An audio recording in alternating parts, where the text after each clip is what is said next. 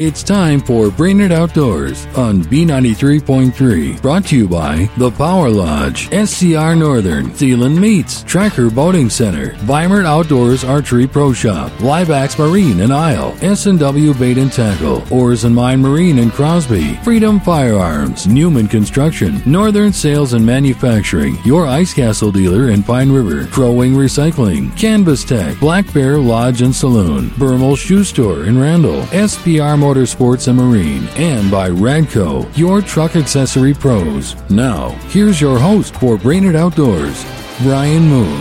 And welcome into this week's show. We got a lot to cover as we get now closer to fall. We talk a little more fall walleye fishing and some fall walleye tactics. In addition to that, we've got some hunting seasons that are opening up here real soon. We'll recap the bear opener this past weekend with Matt Brewer, talk about next weekend's grouse opener. We've got early goose. Bow hunting opens up next week for deer, plus a whole lot more. And we talk a little lead core fishing on the show, plus another great recipe from Chef Joel from Black Bear Lodge and Saloon. All that and more on this week's edition of Brainerd Outdoors. And we kick off the show with our local report, brought to you by Oars and Mine in Crosby. No matter if your goal is pike, trout, walleye, or bass, Oars and Mine gives you 10 different ways to get the bite. The next time you're in the Cuyuna area, Oars and Mine is a must-stop, located on Highway 6 in Crosby. And we kick the show off with our local report. We bring in Jason Freed, Leisure Outdoor Adventures. And Jason, obviously all over the place this time of year, in addition to, school stuff and football and all this other stuff, Jason, you get a little fall fishing in as well. And I guess we'll start up on Leech. What are you hearing up there? The bite's been, it's been up and down. A lot of it, just, you're right, this time of year is pretty common. I mean, it's still kind of hanging around those summer patterns, but the water temps are going down. With the extended forecast here, I mean, I even saw a high at like 60 next week. So, as we continue to work our way into the fall here, those water temps are just keep creeping down. And, some days it's like a light bulb, it's going to start to go. And there's starting to be things that are showing fall patterns. A jig in the minnow on some of the windier days is starting to work and is starting to produce some fish, which is for many people kind of a sign that fall is coming. But most of the fish are still related to summer structure. Deeper break lines, anywhere from 15 feet out to 25 to 28 feet of water, depending on the day.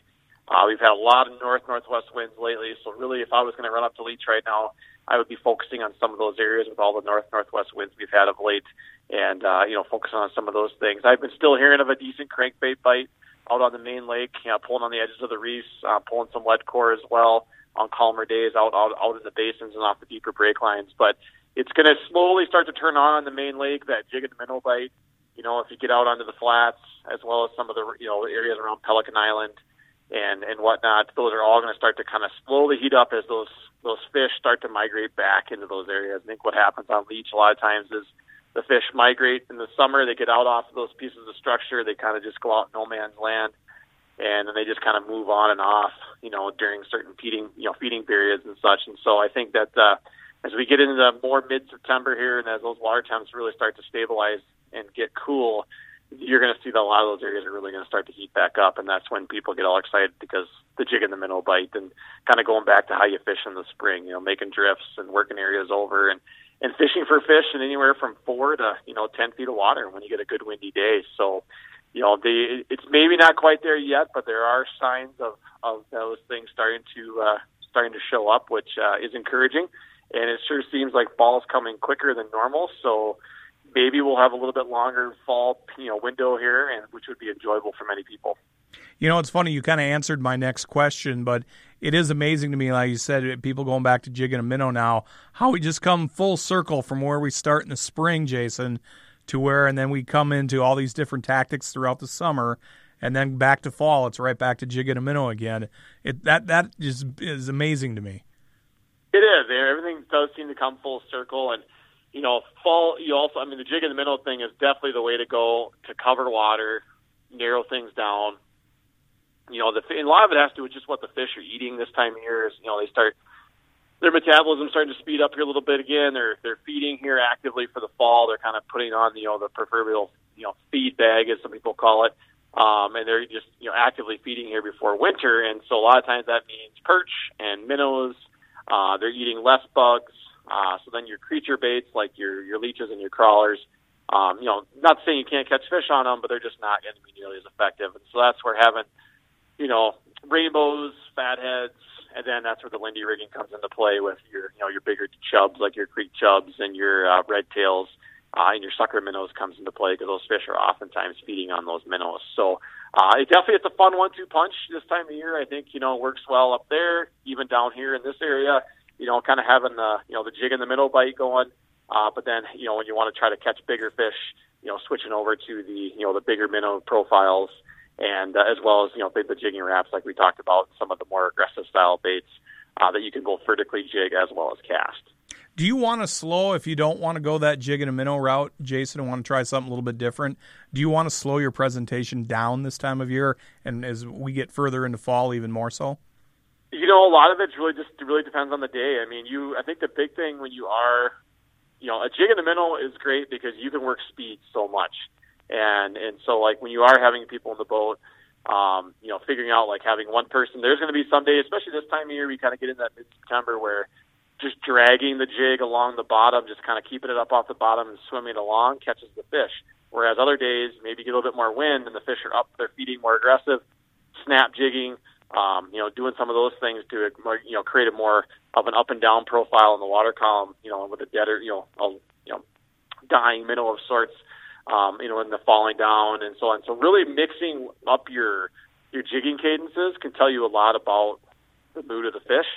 And so the jigs are a great way to start as you get into the fall. And if the bite is a little bit tougher and you're not catching them by jigging and whatnot, but maybe you've caught a few dragging jigs, you can have one person dragging the jig with a minnow and kind of swimming it along, and then you can have somebody with a Lindy rig and them pulling a minnow or even a creature, even a crawler can still catch fish in the fall. And so, slowing things down that way. And then also slip bobber fishing. I mean, I think it's sometimes slip bobber fishing is something that catches fish year round. And being able to, if you can pinpoint areas where there's, patches of weeds or isolated rock piles or boulders, where those fish are maybe tightly congregating near that area where you're maybe contacting those fish, but then once you hit them once, you're far enough away from them again that they're not chasing the baits and they're not actively maybe moving out and schooling, then using like a slip bobber or pitching a jig or casting something like a crankbait or something near them can be an effective way to get fish to come off those structures and bite as well. So, it's as much as we all want the jig and minnow thing to go, and it'd be great just to be able to hop in the boat and have your jigs all tied up and go that way. Some days that's the way to go, but other days you still got to throw the kitchen sink at them, whether you're up on leech or you're down in this area as well. But there definitely is the anticipation right now that the fall bite is slowly getting there, and it's like anything. A light switch will come on one day, and it'll really start to go. A couple other things, Jason, before we let you go. I know you talk to a lot of your students at school here in the immediate Brainerd Lakes area. I'm sure they're doing a lot of fishing too, and they're probably sharing some ideas with you and everything. I've heard that gull, round, north long, pelican, they've all been doing pretty good here this last couple of weeks. Have you been hearing the same thing? I have been, yeah. I've been hearing a lot of, I haven't had a chance to get out much, but with school and football. But right now, I mean, I've heard a lot of really good reports talking to you, like I said, some of my students, some of the other guides in the area, fishermen that I know, neighbors, so on. And it's very encouraging. They're starting to see a lot of the walleyes are starting to come out off onto the weed lines. You don't always catch them, but then you're marking them, which is great because they're setting themselves up here for that fall transition. So yeah, I mean, I've heard some really good reports. Just guys out on gull and North Long. We're just working windward, areas where the wind had been blowing in. Shoreline breaks, some of the bars and such that are out on the lakes, and just getting out a little bit deeper, out on the edges of those weed lines, and driving around until you maybe see fish, mark them, and then kind of working them over. Once again, the Lindy rig deal, the jig and wrap deal. Are going to be probably the most effective ways to fish those. But, I mean, this is such a great area in the fall, and, I mean, it's great because, like I said last time, the boat traffic goes down, becomes a lot more fishermen on the lake. People can really, fish spots effectively and really enjoy it. I mean, I've said before, Gull Lake, Pelican Lake, North Long are some of the just phenomenal fishing lakes. And fall can be some of the best time to be within the area. So, definitely, it's coming. It's just a matter of time, and I think the bite's only going to continue to improve, and I think it's actually going pretty good right now Considering the time of year, and a lot of times this time of year can be kind of like that, Indian summer where this kind of drags on, but we definitely seem to be stepping more into fall than we are summer right now. Last thing, Jason, before we wrap things up, crappies. People are going after them, or panfish. Is that starting to pick up a little bit around here too? I haven't heard a ton. I know it's still pretty much summer patterns for the most part. In relation to, weed lines, them moving in and off the weed lines. And definitely probably, paying more close attention to those feeding periods. But I think a lot of times panfish get overlooked and, catching them throughout the summer even for those matters. So, if you're going to go out and look for good panfish right now or good crappies, I would definitely look for areas of isolated cabbage in weed beds, and I'd be working those areas over. And then obviously looking at my map and starting to really look and pattern where those fish are going to go. And so finding those basins, those holes within the lakes, because those fish are going to, if they're not in the weeds, they're going to continue to slowly migrate themselves out as the water temps cool. And then eventually, as we get to that kind of that peak period, they're going to be sitting either on the edge or in those areas staging for the winter. So, the crappie bite can get pretty good in the fall. I haven't heard a ton, but I think we're just a matter of time before it really starts to pick up. There you go. Jason Freed, Leisure Outdoor Adventures. You can check him out, leisureoutdooradventures.com, all over social media as well. I appreciate the time, buddy, as always. I know you're busy, and we will check in next week. Sounds good. Thank you, Brian. All right, when we come back, we'll head up north for the Up North Report. Matt Brewer with North Country Guide Service in Bemidji will join us. We'll recap the bear season, talk a little bit about the upcoming grouse season, bow season, early goose, and some fall fishing as well when we come back to Brainerd Outdoors on B93.3. Welcome back to Brainerd Outdoors on B93.3. We head north for the Up North Report. Matt Brewer with North Country Guide Service in Bemidji joins us, and Matt's been very busy dealing with bear hunters here this past week. And how early season for bear the first couple of days, Matt? Sounds like pretty good for you, huh? Yeah, it was really good actually. We had everybody tag a bear opening night except for one hunter, and that's kind of how things stayed. We had one hunter who left camp without a bear, but they did have bear encounters. They had two different bears come in and circle, but wouldn't come into the bait or shooting lane, and but everybody else was able to fill their tags. So it was a busy night. I didn't get to bed until it was like 4:30, 4:40 on opening night, or I should say the following morning. So it was a busy but really, really good year. A couple of really nice bears. We had a big sow and one really big boar, probably the largest one we've had since I started doing the bear hunts. When my dad was doing it, we had some bigger ones, but definitely the biggest one we've had in the last probably 15 to 17 years. It was a tank. From what you told me off air, it's 500 plus. We didn't get an exact weight on it. We just tried to estimate by, kind of trying to weigh everything separately. Didn't have a scale that went big enough, so it's kind of an estimate, but it's somewhere in that realm anyway. Really, really big bear.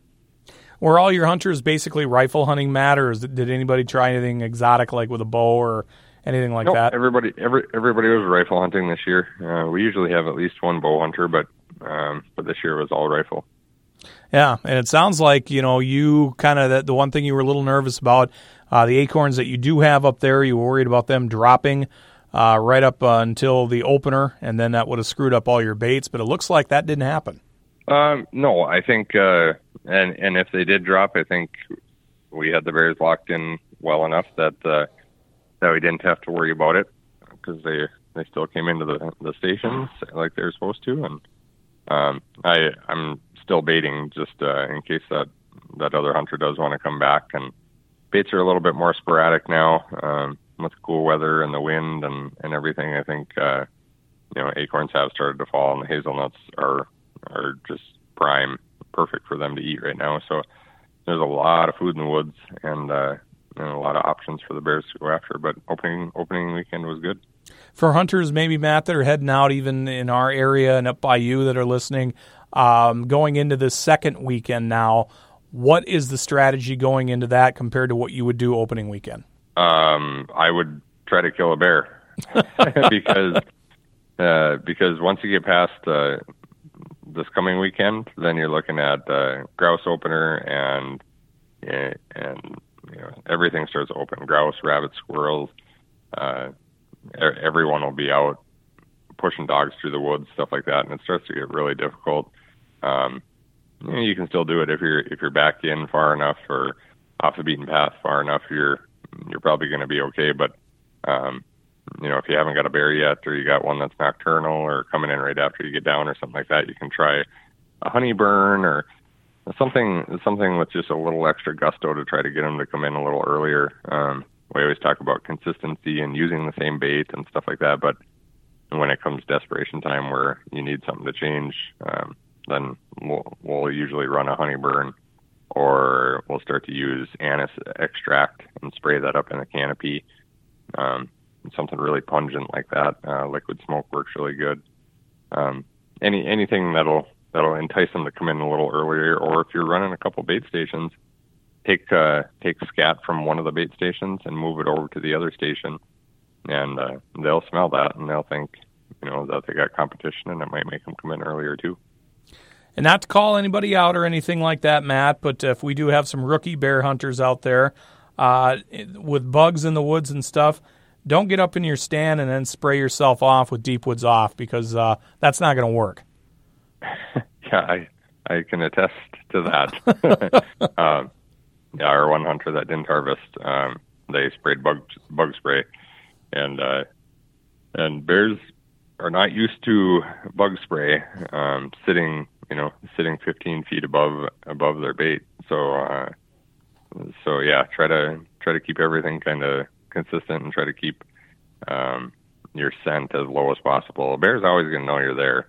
They can smell better than anything on the planet, so they're going to know that you're there. If you ever have a bear come in and you think, I tricked him, he didn't smell me, it's not the case. They know you're there. They just they want food more than they care about you being in the stand. So let's switch gears from bear. You mentioned grouse, Matt. I have not had a chance yet this year to see what drumming counts look like or anything like that. I'm sure you keep a close eye on that. What are you hearing? I mean, is it going to be next weekend pretty good? Yeah, I mean, it should be. It's the kind of your typical opener. The woods are still pretty lush. You're going to deal with a lot of leaves and a lot of brush. And last year and the year before, Minnesota had some pretty aggressive logging. So there's a lot of aspen regrowth areas where the grouse and woodcock are really going to be hanging out, but they're going to be hard areas to push because they're so dense. And then, your typical 10 to 15-year-old aspen regrowth where grouse like to hang out. There's just a lot of leaves, a lot of undergrowth. It has been cool. One of the coolest Augusts I can ever remember. But we still have plenty of leaves on the trees, and it's going to be a typical opener where, you'll see some birds and hear some birds, but you're probably not going to get a ton of shooting. But numbers are up. This should be the peak of the 10-year cycle. It always peaks on the 9s, so it should be good this year. And the amount of birds I saw this spring is astronomical. So, I think for me, it's going to be a pretty decent year as long as I can get out. Time seems to be slipping away from me more and more the older I get. So being able to get in the woods is going to be a little tougher, but hopefully I can get out quite a bit and knock down some birds. Next weekend's the bow opener as well, Matt. Coming off a pretty tough winter, but I think the deer population did okay coming off of last winter. I've seen quite a few out there. What about up by you? Yeah, if you went and drove around right before dark and looked at some of the fields and slashings and stuff like that, and then I told you it was a really, really bad winter, you'd never believe me, because the amount of deer out there is not hurting. The population is not struggling at all. There's bears everywhere, deer everywhere. Sorry, still got bear on the mind. Right. See, that's easy to have happen, but that's good to hear. And I suppose before we wrap things up, we should talk a little fishing too, Matt. We talked to Jason earlier in the show. he thinks we're pretty much right into the fall pattern right now, even though we're not quite into fall, even though Labor Day is in the rearview mirror. But would you agree with that up by you? It's kind of a lot of fall pattern stuff now? Yeah, where the water temps are at. And, I had predicted an early turnover, and I still think that's going to happen. There's a lot of climatologists that are saying we're supposed to have this really high temp September, and I just don't see it.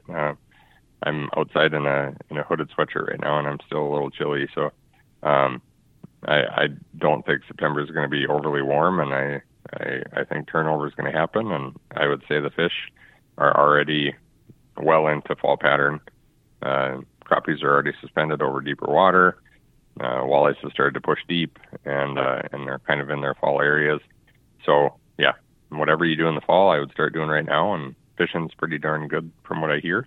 Haven't been out since before bear opener, but when I was out before bear opener, even I was seeing some fish out in those deep pockets that they like to hang out in the fall. So I think we're there. You like cranks towards the end of the summer, Matt. As we get into fall, do you change things? I'll start to pull lead core. So I'm still pulling crankbaits, but I'm just running them deeper. So a lot of these fish are hanging out in 22 to 26 feet of water. You've got fish sitting right on the thermocline at 29 to 30 feet of water. So I'll start doing a lot of that. I do try for the shallow fish first, because there are still some fish up on the shallow rocks and sand and stuff like that. But if I can't find them there, I'll go jig wrap out deep, or I'll start running lead core. So there you go. And as you said too, even the crappies are going right now too. So it's all kind of happening up there. Yeah, it's the most wonderful time of the year. No doubt. And early goose too. We should probably talk a little bit about that too, because I did see some pictures on Facebook. The Blaziks, they were up there goose hunting. No surprise there. Saw some great pictures from them. So it looks like that's off to a running start too.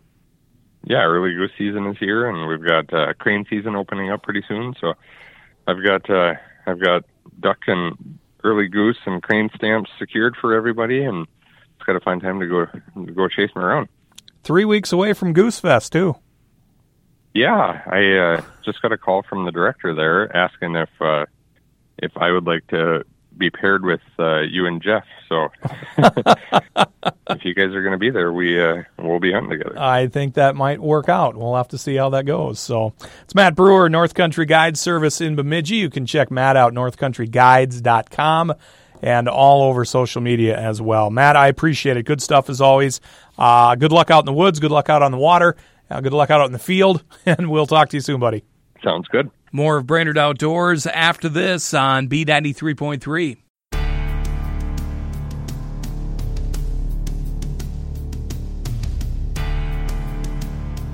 Welcome back to Brainerd Outdoors on B93.3, and a special treat this week. I kind of stumbled across an article written by Joel Nelson with Joel Nelson Outdoors, talking a lot about lead core fishing, and I know we have a lot of listeners that have asked me, what's that all about? So that's something I really do that much.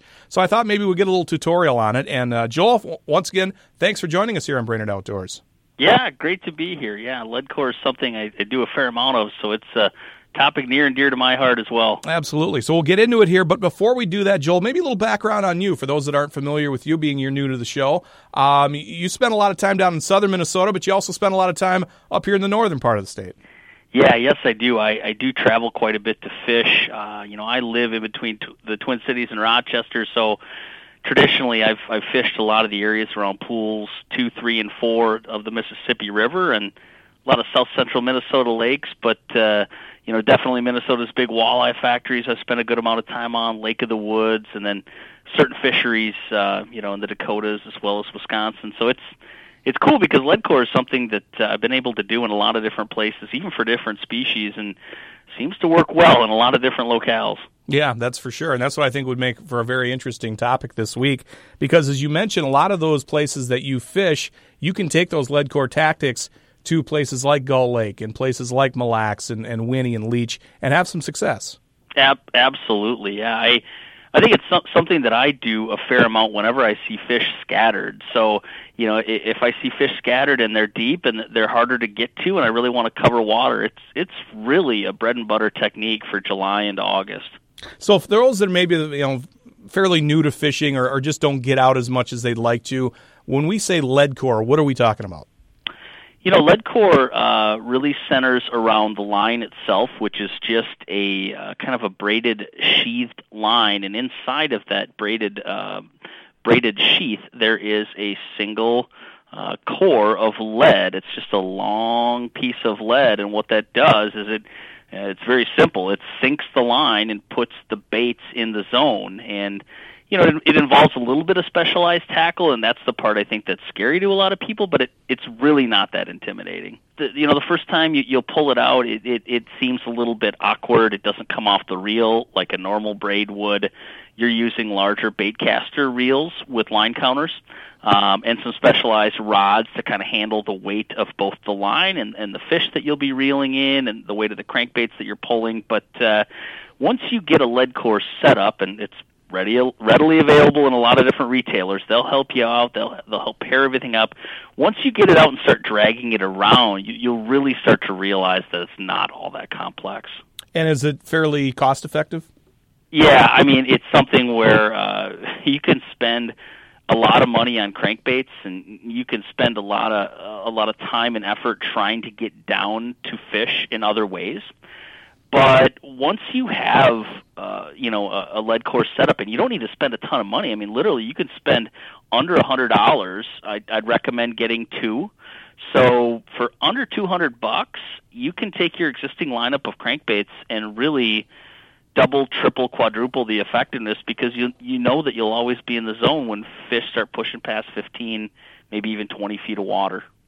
The one place that I hear lead core being used the most here in the immediate Brainerd Lakes area, Joel, is Mille Lacs. And reason for that, is it because those fish can become so scattered out there? Absolutely. Crankbaits are the name of the game whenever you've got a summer bite where fish are active for the most part, right? Their metabolism is up. They are willing to chase baits around, but they're scattered throughout either the water column, as they are in Mille Lacs, right? They can be suspended all over the place, or they can be near bottom. But either way, you've got to get the baits down to the fish and in their zone. So at the end of the day, there's not a lot of techniques that both cover water and then also get to depth as well as does lead core. And how do colors play in? Colors of the lures or colors of the line? Both, actually. Oh, that's a good question. Lead core, it's interesting. The line is multicolored. Every 10 yards, you'll see color change, and that helps you, even without a line counter, if you didn't have one, to indicate how much line you have back to try and recreate those sink rates. Let's say you catch a fish with 5 colors out. Well, you know that you need to go back to 5 colors if you're trolling the same depth along a break. Colors in response to the crankbaits play a huge role, especially in Mille Lacs, like you talked about, on bright sunny days. Those chromes in the clear water, those brighter colors that have a little bit of sheen off of them, and UV as well can be super effective. And then in some of the darker stained or murkier waters, I like really bright colors, not with the chrome, but the fluorescent oranges and so on and so forth. So colors, they can play a huge role. And as far as when you're trolling, I mean, does it compared to crankbait fishing, Joel, do you want to maybe slow it down a little bit when you're with lead core, or does that not matter either? So lead core is an interesting it's unlike any other line you'll pull, because there's going to be a big bow in it. That weight creates a bow, and as you speed up, you can actually change the depth of dive. And if you slow down, you could change the depth of dive. Now, rather than give you general rules on what makes it go up or go down, I think really the simplest thing is for people to get out there, drag it around, focus on keeping your boat at the same speed, maybe start at like 2.2 to 2.4 miles an hour, and let out line till you hit bottom. Then experiment.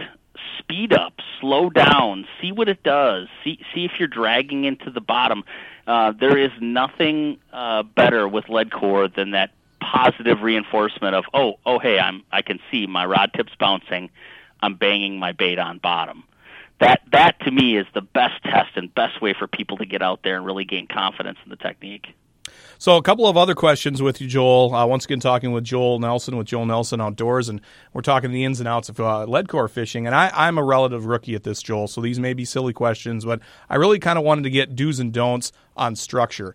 And a lot of different, we're dealing now here in Minnesota with lakes that are changing with invasive species like Cass Lake, and even right here in our own backyard with the Gull Lake. They're becoming very clear now. Some lakes this time of year, you start to get a little bit on the green side. With lead core, how does that affect whether you're fishing a lake that's fairly clear compared to something a little murky? You know, when it comes to lead core, a lot of these fish are heading deep, regardless of the color of the lake, especially if it's clear, though. Those fish are heading to depth to seek out some solitude. In some of the greener lakes, they're often heading to depth because of temperature gradients. So a lot of times, depending on where you're fishing, you're going to be in excess of 25 feet of water. And once you get past that 35 foot of water, keep in mind, you got to be careful. The fish that you're catching, if you are down that far, right on bottom, are probably going to die because of barotrauma. So keep that in mind as you're fishing, and just plan on keeping those fish. You know, don't try and release them. And once you've reached a limit, if that's what you're after, just make sure you're done for the day. So keep that in mind any time you're pulling the depths with lead core. Rock, sand, mud, does that matter at all either? To me, not as much, except for lead core is not a great technique around heavy rock. Rock piles, boulders, sharp, precise turns. That's not what this technique is all about. Unless you're a precision troller and you know exactly what depth that bait is pulling with the right amount of line out and so on and so forth, it's pretty tough to recreate precision trolling runs. So the idea with lead core is you're looking for big, broad areas of similar depth, a lot of times sand. Sometimes it's a big mud basin, and it's just going to be in 28 feet of water, and it stays 28 feet for a long run. Those are kind of money lead core runs, because you'll see fish on the graph, they're spread out, and you want to continue your troll for miles, preferably if you can, along these pods of fish. If you see fish in tighter groups, in smaller schools, then maybe a different technique, like jigging wrapping on them, or dropping jigs and minnows, or, any other kind of a more precision technique, even live bait rigging right on them, is going to be more productive than is lead core. Lead core for substrate, though, so often is sand and mud. And one last thing, Joel, for maybe somebody that's listening going, I want to try this lead core technique, and they're a relative rookie at it. What are some of the biggest mistakes that anglers make with lead core? I think some of the biggest mistakes are when they're letting line out. If you let it out too fast, you're gonna make a jumbled knot. If you're not careful of the spread of your rods and making sure that your turns aren't, if you start making sharp turns, you can tangle it. Lead core, when it tangles, is an absolute mess. So you want to avoid your baits bouncing off of bottom too much. Just ticking the bottom occasionally is okay. But if your baits are dragging and banging, they can start to roll, and they can actually roll into the other lead core setup. And I have seen some haystacks of lead core line, and it's not the cheapest stuff in the world. So you want to make sure and take care of your lead core. Keep your baits running just above bottom. Watch for those baits banging off bottom, and just treat it a little more carefully. You have to be a little more purposeful with the way you let out line and how you reel it in, and all that good stuff to make sure that one spool of line will last you for years. There you go. That's Joel Nelson with Joel Nelson Outdoors. Joel, if people want more information on you, how can they find it? Well, they can always go to my website, joelnelsonoutdoors.com. I've got an Ask Me Anything section there. If you've got a question, I'd love to highlight it and answer it for you and everybody else. Chances are, if you've got a question, a lot of other people do too, and sometimes I don't know everything by any means, so I have to research it too. So drop me a line there, and we can learn together. It's pretty cool videos on there too. As a matter of fact, I learned that Joel's also an avid turkey hunter like myself, so you can catch on some pretty cool stuff there too. Topics for another day, because, man, that turkey thing, that's addictive. Yeah, so you and I come spring, we're going to have to talk again, that's for sure. I like it. That sounds great. That's Joel Nelson Outdoors. Joel, I appreciate you taking the time to talk to us. Great to have you on the show this week, and I'm sure we'll be talking here down the line, okay? Yeah, thanks so much, and good luck fishing. More of Brainerd Outdoors after this on B93.3.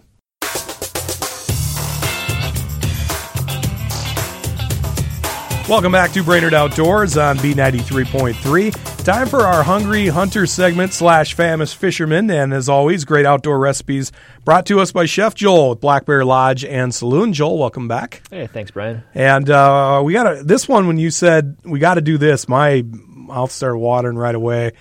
Walleye scampi. This sounds fantastic. Well, it's a pretty simple recipe. Well, in my opinion, it's a fairly simple recipe. I don't know. We're just going to take some walleye fillets. We're going to take down a little bit of melted butter and throw that in a little pan. Throw our walleye fillets on top, season it up, salt and pepper, and then we're going to throw a little paprika on top. Doesn't add a whole lot of flavor, but it gives us a nice little bit of color. Brightens it up a little bit. We're going to toss those into the oven. Depending on the size of your fillets, it's not going to take too long in about a 350 oven. You're looking at 6-7 minutes, 8 minutes tops.